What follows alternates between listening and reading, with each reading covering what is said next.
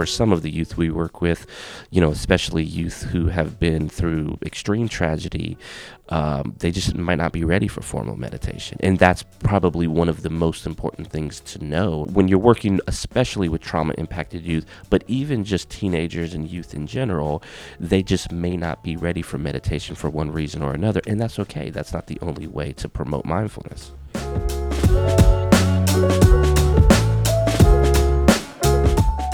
Welcome to the Trauma Sensitive Mindfulness Podcast. I'm David Trelevin, author of the book Trauma Sensitive Mindfulness, and my guest this episode is Dr. Sam Himmelstein. Sam is a psychologist, educator, and also author of a number of books that are focused on offering mindfulness-based programs to teens. His forthcoming book is Trauma-Informed Mindfulness with Teens, and even for those of you that aren't working with youth, I thought this would be a very informative and useful interview. This is one of those discussions where I tried to focus directly in on best practices, and Sam talked about a number of principles and techniques that he uses with youth, and I think you'll find these very interesting. I appreciated Sam's honesty, his reflection on the topic, and also the fact that his wisdom is hard-earned. So, without further ado, I bring you Sam Himmelstein.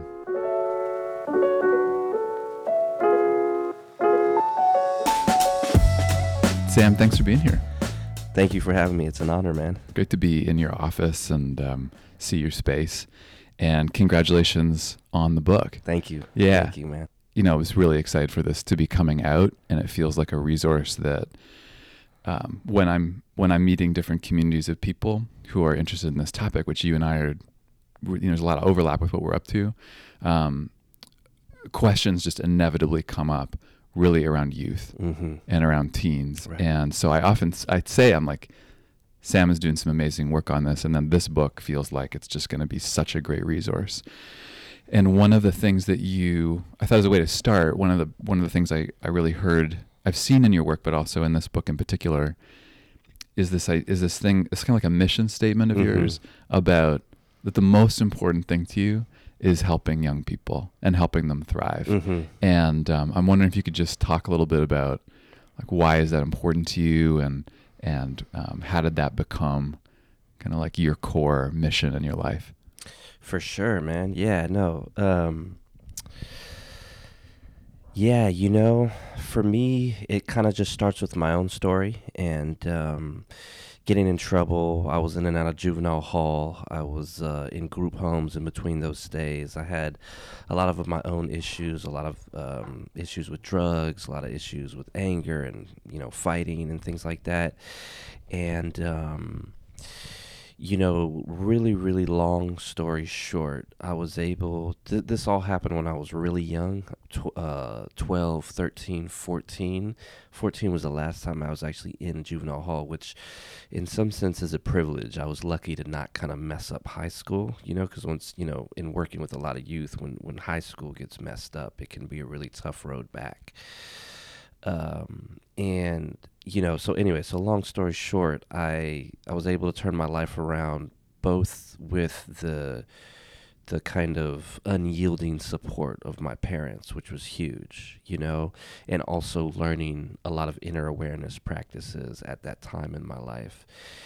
And, fast forward to being a clinical psychologist and going back to school and, basically turning my life around. I found myself working with youth. I was very passionate about it just because of my own experiences and just this ability to help young folks thrive and help them flourish in their life was really important to me. I found that I was working with folks who had a lot of barriers to that. And very early on, I specialized in working with incarcerated youth and working with folks who were struggling with addiction problems and struggling with anger and quote unquote delinquency problems. But really at the core was oftentimes trauma or some form of adverse childhood experience. And so I found myself just being very passionate about working with those with the young people that I was working with, and wanting and having this passion and this kind of desire to help them thrive. And really what that meant was help them get past these barriers that were put in front of them, sometimes from their own doing, sometimes from the community, sometimes from other layers of oppression, um, just to help them live their lives fully, you know? And so, yeah, so it really just came from me, just my own personal experiences and people who I grew up with. And then it really got galvanized when I started doing my work professionally and clinically, you know, to a whole nother level. Because even though I had been through my own stuff as a kid, it was, you know, and this isn't to invalidate my experience, but just speak to the reality of the youth that I were working with, that I you know, still currently work with. We're going some very just going through some extreme adverse childhood experiences and dealing with, you know, even more than what I was dealing with. So just seeing those barriers there even galvanized my desire to help them more. And that's where that just this idea of helping folks get into that space where we could plant that seed where they could go on that path to hopefully one day thrive. That's what I was about. That's great. Yeah. One of the things I loved reading the book is, honestly, teens are a mystery to me, and youth generally. I find the people that I know that work specifically with teens or with youth, I have so much respect for them, because I find the few times I've done any kind of clinical work with teens, I found it very hard. Like, it was seems like such a different domain. Mm-hmm. And so I'm wondering if you could talk inside of what you're up to about what are mistakes that you see people make around teens, or even for yourself. Like, what was learnings Mm-hmm. that you needed to have along the way to have you be able to be in that mission of serving teens? Yeah, I think the biggest thing is, I guess, what I would call, what I can't even remember who coined this phrase, but what some folks would call adultism, you know? Just like thinking that because you're the adult, you have some extra leverage over them as teenagers. You know, that's not to say that we shouldn't respect, you know, the wisdom that comes from adults, obviously, right? But what I'm speaking to is that most adults think they know something and think that a youth or a teen should listen to them. And teens don't necessarily think that. You know what I mean? And Yeah. so just being able to kind of cast all of that aside, and whatever you learned in grad school about doing, you know, quote unquote therapy right, or if you're a teacher or something like that, you know, similar, whatever you learned and you think this is supposed to go this way, it's the ability to just kind of drop down to the human being level with them, and treat them just kind of with integrity, like a dignified human being. That's probably the most important step that I see missed by a lot of folks. And the work is really learning how to balance that with healthy adult adolescent boundaries, because, you know, at the end of the day, that's really what most adolescents still want and crave, even if it's subconsciously. They want the healthy boundary, but they also want to be respected, and they oftentimes don't get that. Most of the time it's the adult that's like, I need to be respected in some way, whether they're saying that explicitly or whether they're emitting that vibrationally. That's what's happening most of the time. And just learning how to drop down into your human beingness, that's probably the thing that I see missed most of the time, you know? And can you talk about that? It makes so much sense about how that plays out with meditation in particular, because I saw that you gave some great examples of ways that you work. I think that frame of around adultism, around both in therapy and also in meditation, about ways that you don't kind of do a top-down thing with people. Can you talk about any examples about how you apply that? Yeah, for sure.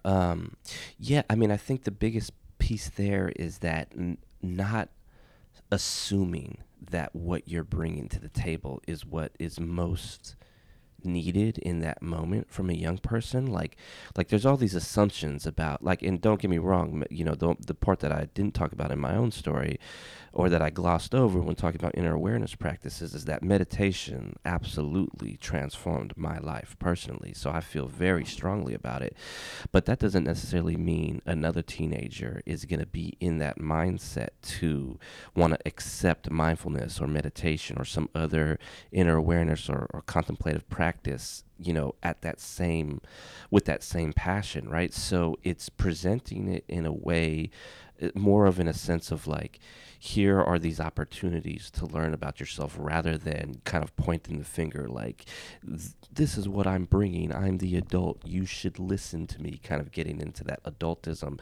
And a lot of meditation teachers, and I think most of it subconsciously, like they're not trying to do this, right? But a lot of teachers in general, whether you're a therapist teaching meditation, or a meditation teacher teaching meditation, or just a school teacher teaching mindfulness, um, they get into that trap of adultism where they have this idea of how it should go. People should close their eyes and they should sit in a particular way, and they try it out and they get some negative feedback. Maybe a kid laughs or somebody is resistant in some way. And then this tension starts to build. And then you're in this power dynamic, and that's where the adultism really starts to come out. And really, it's stepping back from all of that. And to me, really, at a core, it's ego work. It's being able to step all out of that, whether it's you're an adult and they're a teenager, or you're different races or different sexes. It comes down to the ego work of being able to step out, being able to name it and understand that it's there, so that you can then step out of it. And then essentially present this practice at, from more of a parallel kind of same level, rather than a top down perspective. And that comes in the forms of many different things, right? Like it may be like, I like to call these like meditation logistics. Like, don't be attached to meditation logistics of closing your eyes, of sitting in a particular way.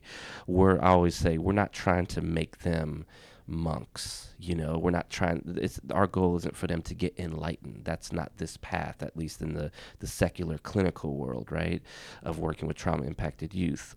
It's just to present them with opportunities to look inward. So that may come in many different forms, and that may be a modified meditation where we're not talking about any logistics of closing their eyes. That may be more loose instructions.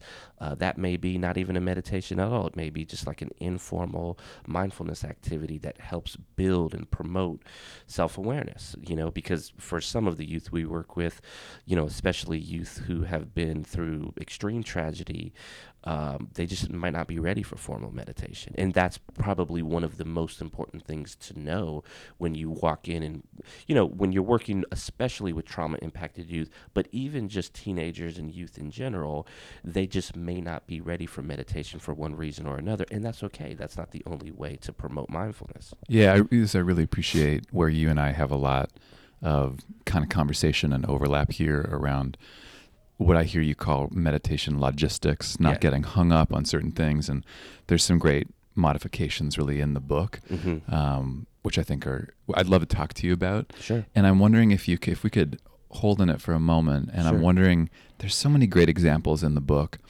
of ways that I hear you talk about meditation or contemplative practice, inner awareness practices, really helping traumatized youth, and someone where these practices actually really helped, whether it was in a group setting or in an individual setting. Any stories come to mind for you about folks you've worked with where you thought, wow, this, mindfulness really helped this youth? Yeah, a lot of stories. There's been a lot of youth who I would say, once that relationship was built and they started to trust me and we started engaging in mindfulness practice, there was like a lot of low-hanging fruit in the sense of like, they're able to manage their stress a little bit better, But a couple of youth in particular, really come to mind. Like, I remember there was this one youth I was working with who went through some deep tragedies in her life, and she basically she lost her dad, who was an addict and overdosed. And I worked with her for a lot, maybe like 8 or 9 months, something like that. And after she began to trust me, which was difficult at first, at first it was difficult for her to engage in any type of formal meditation, because just, as you talk about in your book too, Dan Siegel's concept of the window of tolerance, it was just like it was difficult for her to stay in that zone where she could just tolerate what was going on inside of her for any sustained period of time. So we started with kind of informal mindfulness techniques, orienting techniques, just to help her like gain proficiency a little bit in sitting with herself. And then over time started with more formal meditation techniques, and that helped her over time just learn to sit with herself. Anyway, so one of the things that comes to mind is just when we got the news that her dad passed, it was difficult. She was in shock. She actually went out of the window of tolerance, and because of that, I didn't use a formal meditation in that moment. We were in session, and I helped her just kind of come back into the window of tolerance through one of those little nifty acronyms that I like to use called an INCRA, an inherently non-clinical relational activity. And basically what we did is we just essentially listened to music for a little while, and as her head started to kind of bob and weave like this, it started to bilaterally stimulate her, and get her just to regulate that internal nervous system, get her back into the window of tolerance. And then basically after that, we're able to process, we're able to use different kind of, I don't like to call them techniques because they feel like so much more than that in this context, right? Like, there are things in our relationship that really just kind of helped her process and make meaning out of this tragedy. Some of it was formal meditation, some of it was informal meditation. Anyways, I'm going on about it, but long story short, she was really able to help integrate herself in those moments. And although her internal nervous system was doing what it usually does when somebody is, quote unquote, getting traumatized, it was going out of the window of tolerance, or going below the window of tolerance, starting to get flat affect. She was starting to dissociate in a sense. That experience didn't end up traumatizing her more, but she had been through a plethora of traumatic experiences before that. Because we were able to make meaning out of it, we were able to essentially integrate it, as you talk about in your book, through our therapy process. So in some sense, a lot of the mindfulness helped her stabilize and self-regulate herself on the one hand, and then on the other hand, and this is what I feel like doesn't get talked about as much in the secular literature, is just the insight side of it. It's like the ability to use it to gain insight and make meaning out of what was happening, So that's one thing, that's one story that comes to mind that is just like, well, I'll never forget that person. Yeah. So thanks for sharing it. Yeah. There's so many examples in there I'd love to talk about with you. And one place that grabbed my attention was that acronym that you named.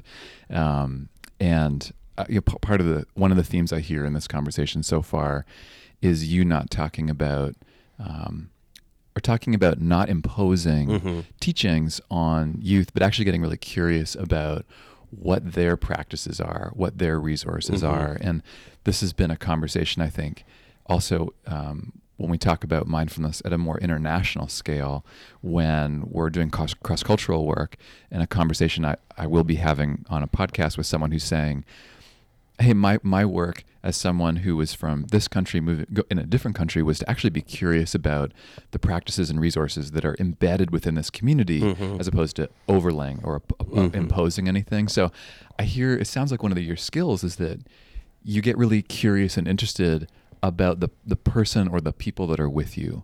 And I'm just curious about that moment with the music that you're describing. Like, was that from a previous conversation that you knew what kind of music she was into, or is that something you suggested? And if you could also say that acronym again, I just got really curious about, you're doing something different there. And what are you up to? Yeah, so the acronym is INCRA, Inherently Non-Clinical Relational Activity.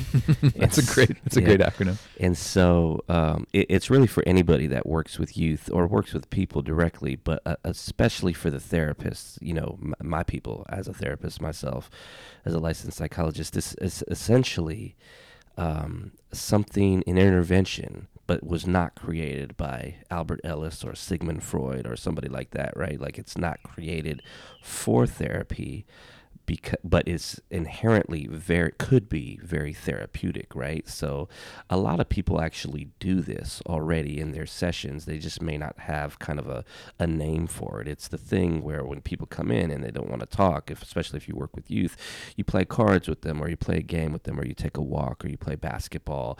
It puts this kind of this energy in between you to kind of take the edge off of being in the same space, especially for youth and teens who have a more higher propensity to be resistant to go into therapy, right? So it's like this thing in between us. And essentially what we do is we shift our awareness slightly.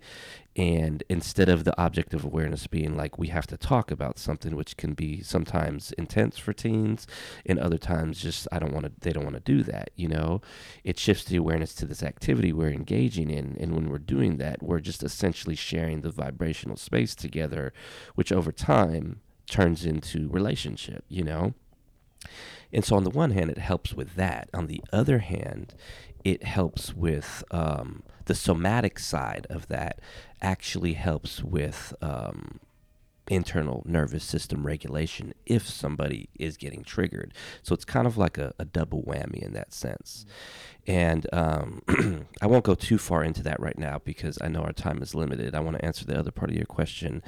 You know, with that client in that moment, as have a lot of my experiences have been, it was kind of like, I don't mean to sound corny when I say this, but like it was kind of like I was just this medium and that intervention flowed through me. Like I swear that's what happened, you know? Like I didn't think too much about it. In reflection, I've thought a lot about it. And I've had a number of experiences clinically like that where something just kind of happened and then I did something without too much thought. And then I reflected on it for years and was like, wow, that was a powerful intervention. I should like think about doing that with forethought next time. And then I have, and that's where a lot of the stuff from the book comes from. And for me, that's also why this practice is inherently spiritual for me personally, just like being with youth, sitting with youth and sharing space and doing clinical work because stuff like that comes up. So anyways, in the moment, it was like, you know, I just remember being with that young person and they were like trying to talk to me and they were cutting their sentences short because they had just got this tragic news. And I realized this person is probably slipping outside the window of tolerance because their cognitive function wasn't working normally. This is usually a very articulate young person, right? So I just remember thinking that and then just kind of being like, man, forget this therapy thing, you know? Like, let's just listen to some music right now. And so we got the music going. I had a computer in the office, so I was able to look up YouTube and just get some songs up there. And then after a song or two, and at first it wasn't, you know, I had known this person, I had a pre-existing relationship, so I knew like at least what genre of music she listened to, right? So I knew that much for sure. I didn't know exactly the song, so I just looked up some stuff. And my main goal was just to get her with the headphones on, just moving ever so slightly. And after a song or two, she was able to get to a point where she would then click on the, you know, on the YouTube, the next things are coming up. So she clicked on the next song. And after about 3 or 4 songs, maybe like 10 or 12 minutes, takes the headphones off and is essentially like, wow, we were just, what I didn't say earlier was the session before we got this news, she was trying to get back in touch with her estranged father who was on drugs. And we had just got to the point in our clinical work where it was like, okay, next session, we will call your grandma, we'll call your family members, we'll figure out how to get that number, right? So fast forward to back to this experience, she takes the headphones off and she's like, but we were just talking about getting a number, you know? And so first thing I noticed, she's able to coherently put a sentence together.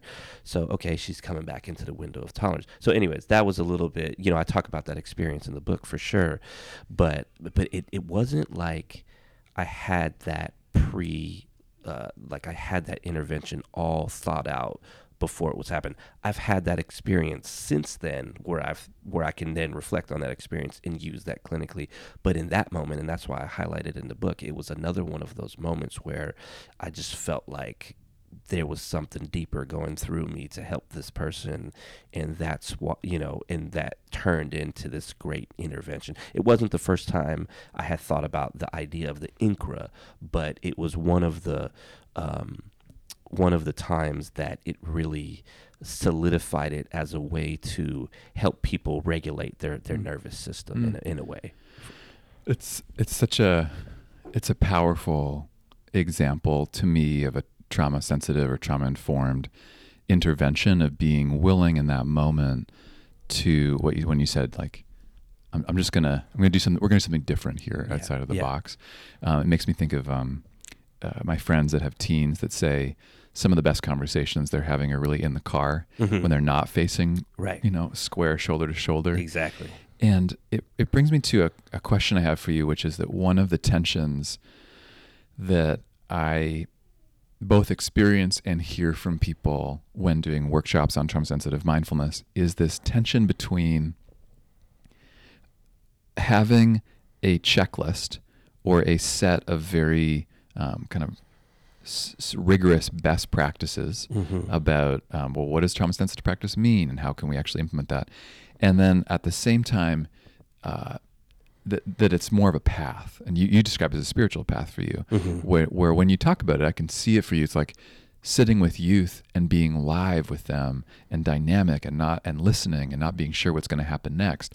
There's this tension between knowing what to do and then not knowing what to do, and then finding our way in between. And so I always want to put that out there and see either how you think about that, or inside of all that, what are it sounds like you've developed a real checklist, or at least a kind of a box of tools for yourself over the years. And at some point I would love you to get to unpack what modifications to meditation or what's been most useful for you. But that's kind of what that brought up for me, hearing you talk about that story. Yeah. I think, to me, I really think the most important factor, which really is above all in terms of trauma-sensitive, trauma-informed mindfulness, is a constant commitment to my own self-awareness and self-growth. Because I feel like there is going to be, I don't know if there's ever going to be a time where I fully know everything in terms of what's going to happen with this client and what to do. There's going to be a lot of times where sitting with the unknown is the skill, and being able to be a human being, and I might make mistakes.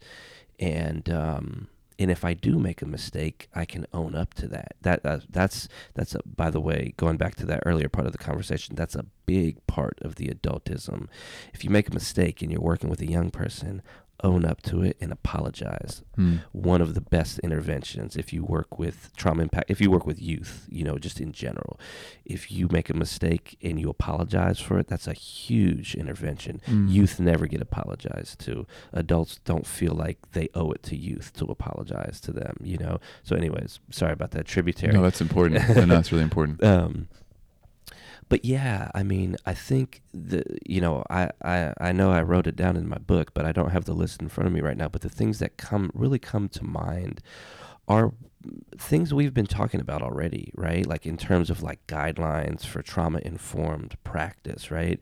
The best way I like to think of the term trauma-informed or trauma-sensitive is like not making things worse. Like you're acknowledging something has happened, and whether it's a one-time kind of shock trauma event or ongoing developmental trauma, as with most of the youth that I work with, there's this acknowledgement that that something has happened, something is there that, and not wanting to make that worse is kind of first and foremost above all of that.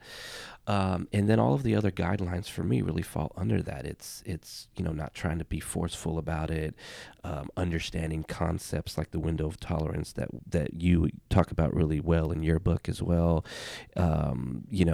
Not focusing on meditation logistics as we've already talked about, but then also the other things that we've kind of the undertone of this conversation, at least in my mind, have been talking about, which is the relationship is huge. Like this idea of fostering interpersonal safety. Like, how do you actually contribute to conditions to make somebody feel safe?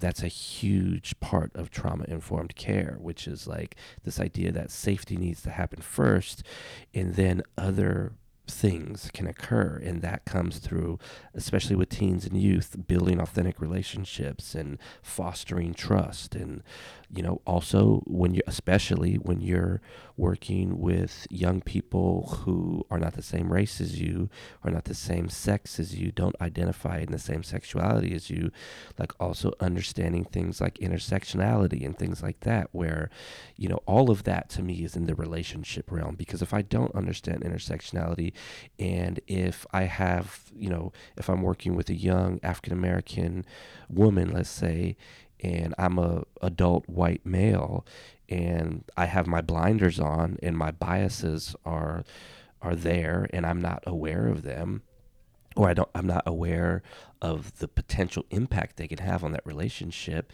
then that young person could just probably look at me as, just another white man, just another adult, right?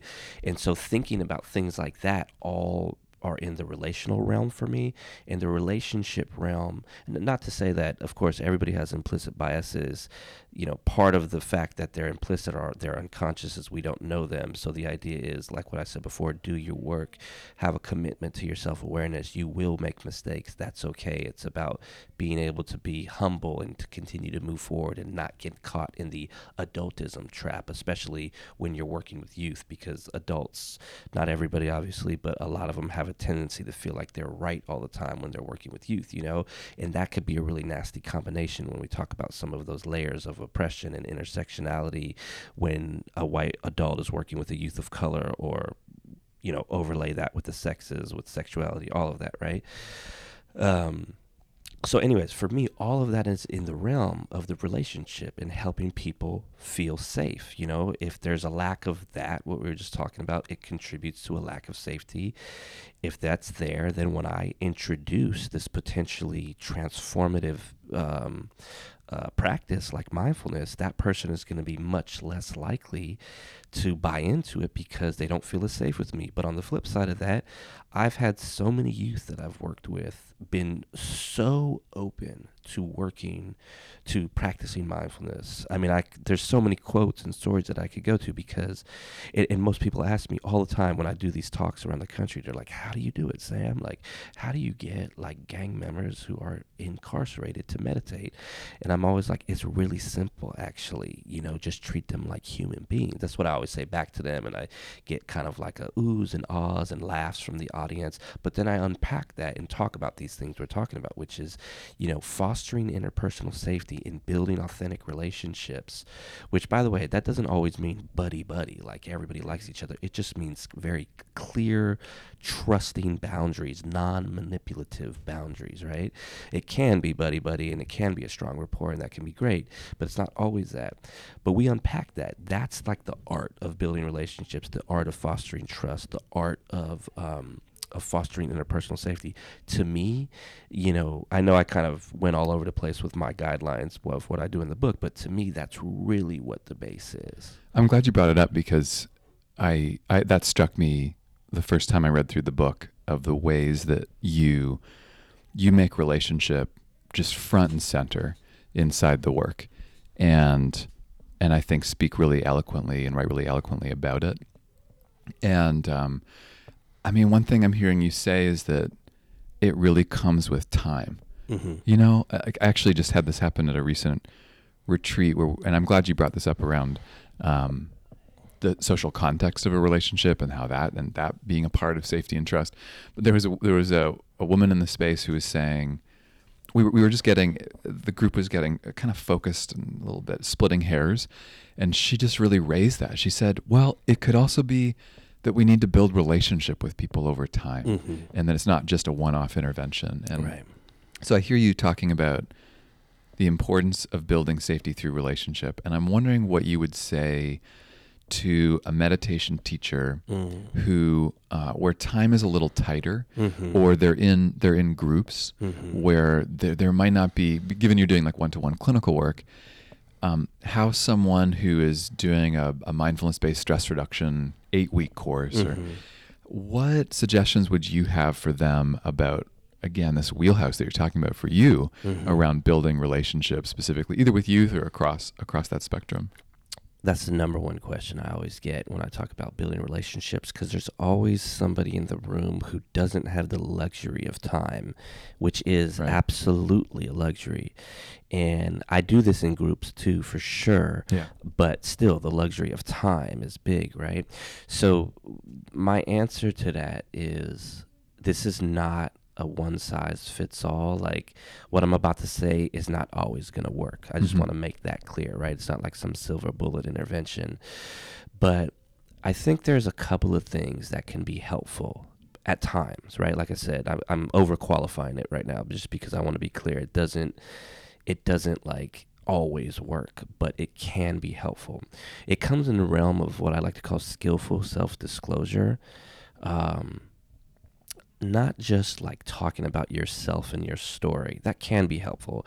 If you're limited on time, if you're in a retreat or something like that, or an 8-week course, like you were saying, where you have a group of folks, one of the ways to build relationship is to talk about yourself and your experience. That's one way, right? You should never talk about stuff that makes you uncomfortable, right? Or that you're not ready to talk about. But when you do that, it does humanize you in a way. Like you share your story, and it takes you off of, especially in the meditation world, like it takes you off of like the pedestal. It's so easy for folks to pedestal meditation teachers, because even in the secular meditation world, it's still kind of like can be looked at as this spiritual thing in a way, or even if not that, just like this person has this skill that I'm trying to get, right? So doing that is good because it helps you relate. But then also the other side of skillful self-disclosure, which is not just like divulging your life history or, difficulties that you've had in your own meditation practice that will help normalize it for other folks, is telling people you really want to help them. I think that's like a really underutilized and undervalued intervention. It's like, hey, I'm here, and of course being genuine about it, that's a criteria, right? But like, I'm here because I really want to help you, and being able to connect with people around that. So those two things, like I said, it's not always going to work, but those are sometimes the things that can help build rapport in the moment and get somebody to be a little bit more receptive to you. If they're a little bit more receptive to you, they're going to be a little bit more receptive to whatever practice you're offering. Like for me, with youth, whether it's in a group or one-on-one or in family work, which I also do, and sometimes I don't have the luxury of time because I've like taught meditation in juvenile hall classes where it'll be different kids every week, right? But when I do that, when I normalize myself through skillful self-disclosure and tell them, and they can tell that I'm being genuine, that I want to help them in some way, not from this place of like, I'm the savior and I want to help you, definitely not like that, more from a place like I know you're going through some stuff right now, and get down on that level with them. And that's why I'm doing the work that I'm doing, is to help you navigate that stuff. And I want to do that. I could be somewhere else. You know what I mean? That type of disclosure can just help open them a little bit more in that moment to, again, I'm not trying to make them into a monk or something like that. Just help them get an experience of that inner awareness practice that maybe it's transformational in that moment, maybe it's not, maybe it just plants a seed for later in life, But that to me is such an underutilized intervention. And when I say intervention, I just mean like something you can do, something you can say that can help promote the relationship, that could then help promote somebody being more receptive to mindfulness or meditation or something like that. Yeah, the image that comes to mind when I hear you say that is almost like you're putting your hand out and saying, hey, I'm here. Here's the invitation. I am here. Mm-hmm. I hadn't thought about that, about sort of self-revealing your commitment, like what Mm-hmm. you actually are Yeah. caring about with them as a Yeah. way to build trust. So Yeah. that's great. I love that example. Yeah, I get asked a lot about self-disclosure is a super hot topic, especially in therapy, because a lot of Right. therapists get trained, don't talk about yourself. Right. Other professions too, teachers, right? Especially with youth, though, because they think they're going to like manipulate your information, which happens at times, but not as much as most people think.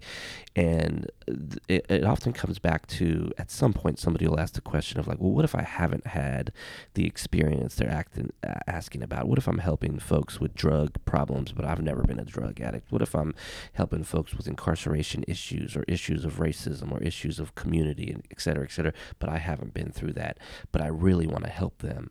And I always say back to them, well, that's important information. Even though you haven't been through it, it doesn't mean you don't want to help them. So you should tell them that. And I'll tell people all the time when there's so many people I've worked with where I haven't had the experience that they worked through, and they question things like, well, how could you help me then? You've never been through it. And that's really a fallacy, that you have to go through something to help somebody go through that. Because even if I've been through an experience, it's probably been somewhat different than what they've been through, even if on paper we look exactly the same, And so I tell people, like, the power of just pausing and saying, you know what, man, like, I haven't been through that, but I can be genuine right now and say, I really want to help you because I care about you, because we have a relationship. That can, like I said, it doesn't always work, but it can cut through all of that. And even when I say the words, it doesn't always work, I know I'm using the terms intervention, but the key is it's got to be genuine, right? Like when I say, I really want to help you because we have a relationship, I'm not in my mind thinking, oh, I'm going to say that because that's an intervention that can sometimes work. Like, I'm really meaning that. That's the human beingness right there. And when you do that effectively and skillfully, it could cut through all of that. And then all of a sudden the relationship is open and there's so much more you can do. Now this kid, this young person I'm working with, who may have never been open to something like meditation, is open to something like meditation, Yeah. I wonder if we could circle back for, it was maybe 5 minutes ago, you Sure. were talking about this aspect of relationships, specifically around difference, social context, you being, if you're a white man working with someone across gender, across race, and I just appreciate how you spoke to it in the book. It seems like that's been part of your path to be doing your own work there. And I'm just wondering if you could talk a bit about your consciousness there, and either who are mentors for you, or because this is such a live and ongoing conversation in the community, also depending, of course, on where we're situated and coming from. Yeah. But I just wonder if there's folks that you would lift up around this, or does that come from your own life experience? How'd you get to where you are? Yeah, it's a combination of all of the above, I think, and I think there's a lot further to go. I just want to put that out there. I hate that term wokeness, but I hate it. But, for me, it's like there's way more to do than there has been done. So I feel like I'm always, that's just kind of my personal take, to be real with you, as a white man. Like, if I'm working with folks from a different background than me, I'm a student in that world more than an expert, obviously. But yeah, it comes from a combination of like, yeah, I grew up with folks from a different background than my own, and man, I saw that firsthand. Like, there is a big difference. So that was a piece of it. And then when it came to kind of growing up and going to grad school and things like that, I had some really important teachers, and in that world, some of it actually in undergrad, I had some really important teachers in that world. And, of course, I definitely want to lift up the work of Joy DeGruy. I mean, that work is huge. Robert Carter, who I referenced in the book, who's been at Columbia, who I feel like doesn't get big up enough, but he's done a lot of research on like the impact of racism and stuff like that. Those readings helped me really conceptualize what I was trying to do already. um, and yeah, it just like a lot of my own inner work and getting feedback from people in my life, to be honest with you, and my colleagues probably are some of the most impactful people in my world, who have been able to give me feedback and help me grow constructively and things like that. When I say colleagues, I mean my people of color colleagues and colleagues of different sexuality, colleagues of different sex, gender, that type of stuff. But in terms of like reading lists and just like people that I look towards, it's definitely like Joy DeGruy and Maria Yellow Horse Braveheart, and just there's a bunch out there that I could probably keep going on about, but they really just help me, I don't know, continuously think about these things. It's great. And just like I said, to me, it's like all of this stuff is in the realm of, am I going to continuously practice my own self-awareness? To me, like that is the key. And also point my awareness in particular directions, right? Like inside of myself, I mean, like thinking about things like this, intersectionality, and how do I show up in my oppressor roles, and how can I mitigate that more when I'm working with clients to make them more safe, you know what I mean? So that it doesn't get aggravated and make them shut down, which is totally happens all the time. So it's like thinking about things like that. It's thinking about me being an adult and all of the ego that's associated with that. So that commitment to self-awareness to me is number one when it comes to trauma-informed work, because that's the base that I can then grow from in terms of pointing my awareness in particular directions, so that I don't continuously perpetuate some of these roles without awareness, Mm-hmm. So I appreciate you looking there. And I have to say, from the few people I know who are doing youth work, that's the one thing that I've found myself very humbled by, when they would point out ways that I was making assumptions Mm-hmm. about youth or teens that Mm-hmm. that I knew and they didn't. Mm-hmm. And I didn't even realize it until they pointed it out, Mm-hmm. what they would call more formally like adultism, Mm-hmm. and what you're calling that. And it really, I didn't realize how much I had been shaped Mm-hmm. over my life to really think that anyone who, isn't over 18, somehow like that their voice doesn't really count, Right. or I'm not interested in hearing Right. about them. And so I've had to work that. I've noticed the places I could feel a certain underlying superiority, and then really had to check myself around it. And I love that you're focusing really on what's the inner work that folks need to do if they're going to be doing work with youth. Yeah, I just real quick, not to go too deep down this tributary, but for that, I always reference Thich Nhat Hanh and his practice of deep listening, and I talk about that as a mindfulness practice, and how when you really do that with youth, and like for real, from a genuine kind of authentic place, there's this kind of like, I'm sure a lot of the listeners have heard about like the emotionally corrective experience or the relationally corrective experience.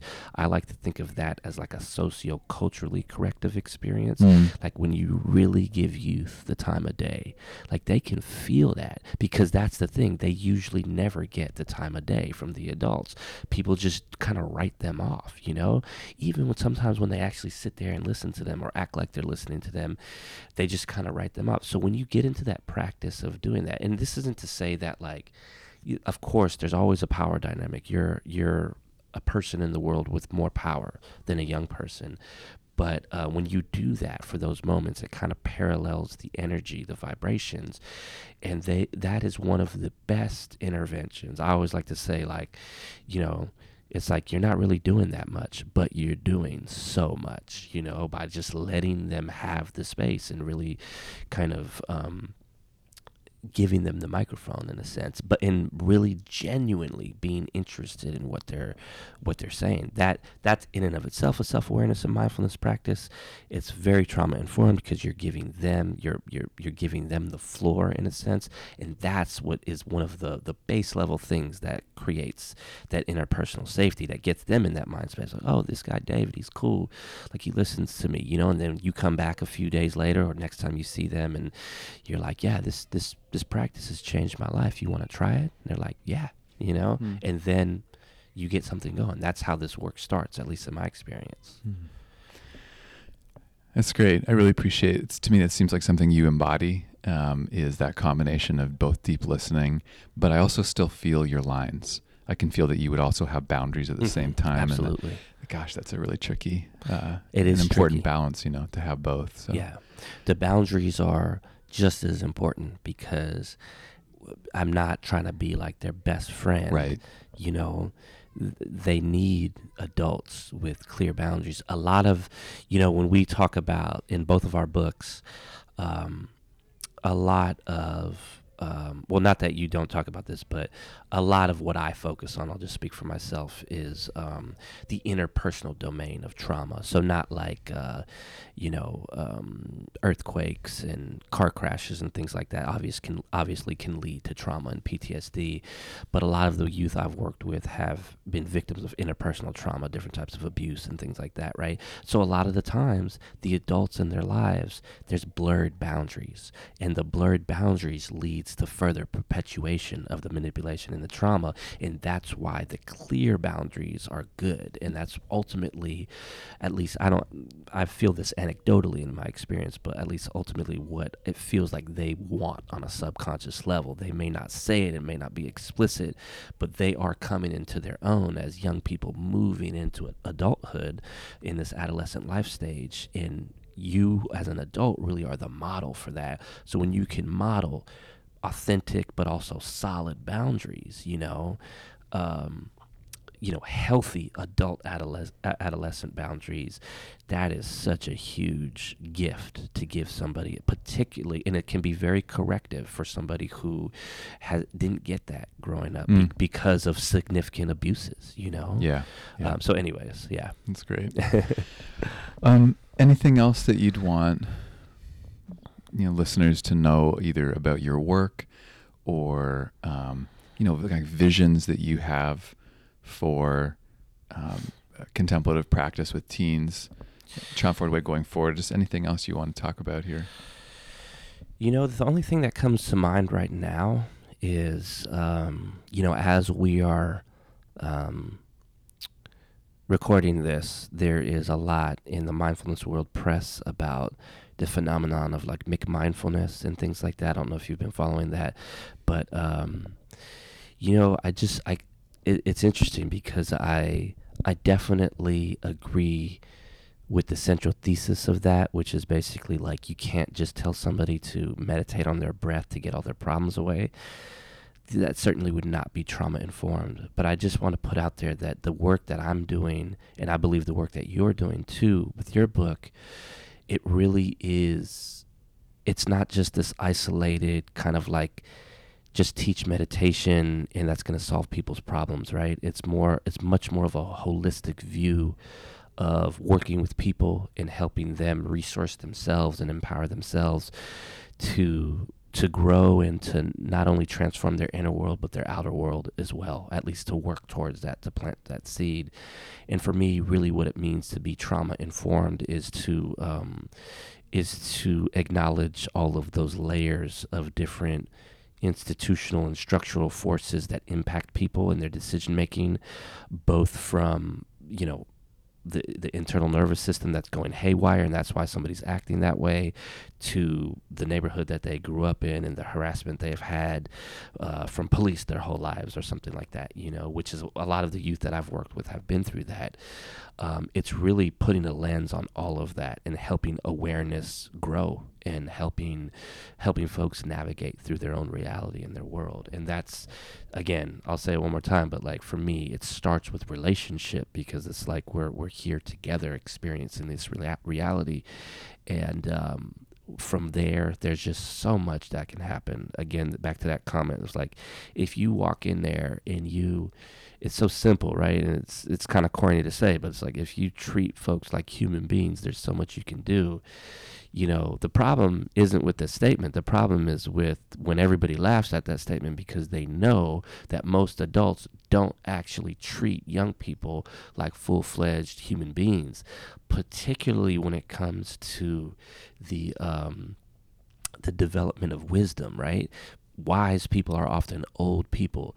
But for me, especially with adolescence, that's a transitionary life stage. And anytime there's transitions in a life stage, for me, there's always gems of wisdom. So I'm not saying like youth have more life experience than somebody who's an elder, right? But I'm just saying there are gems of wisdom in their experience of their transition, and that should be acknowledged. And when you do that and you treat them like human beings and you explicitly try to connect on a human being level, then you can really walk side by side with them down a deep path. And sometimes that can be a healing path from trauma. Sometimes it can be just helping them transform themselves, their community around them, and much more. So that's kind of like what comes to mind in terms of parting thoughts. Right on. That seems like a great note to end on. Yeah. Thanks, Sam. Thanks for taking the time to talk. And your book's coming out in November, is that right? That's right. I really appreciate it. It's an honor to be here, and I look forward to everything that's to come. All right, man. Thanks again. Absolutely. Thank you. All right. All right.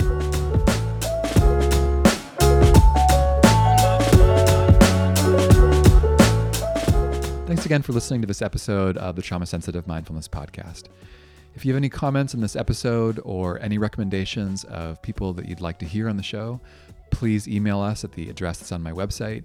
And you can also share this episode on social media. We always appreciate that. Thanks again for joining us, and you'll hear from us again soon.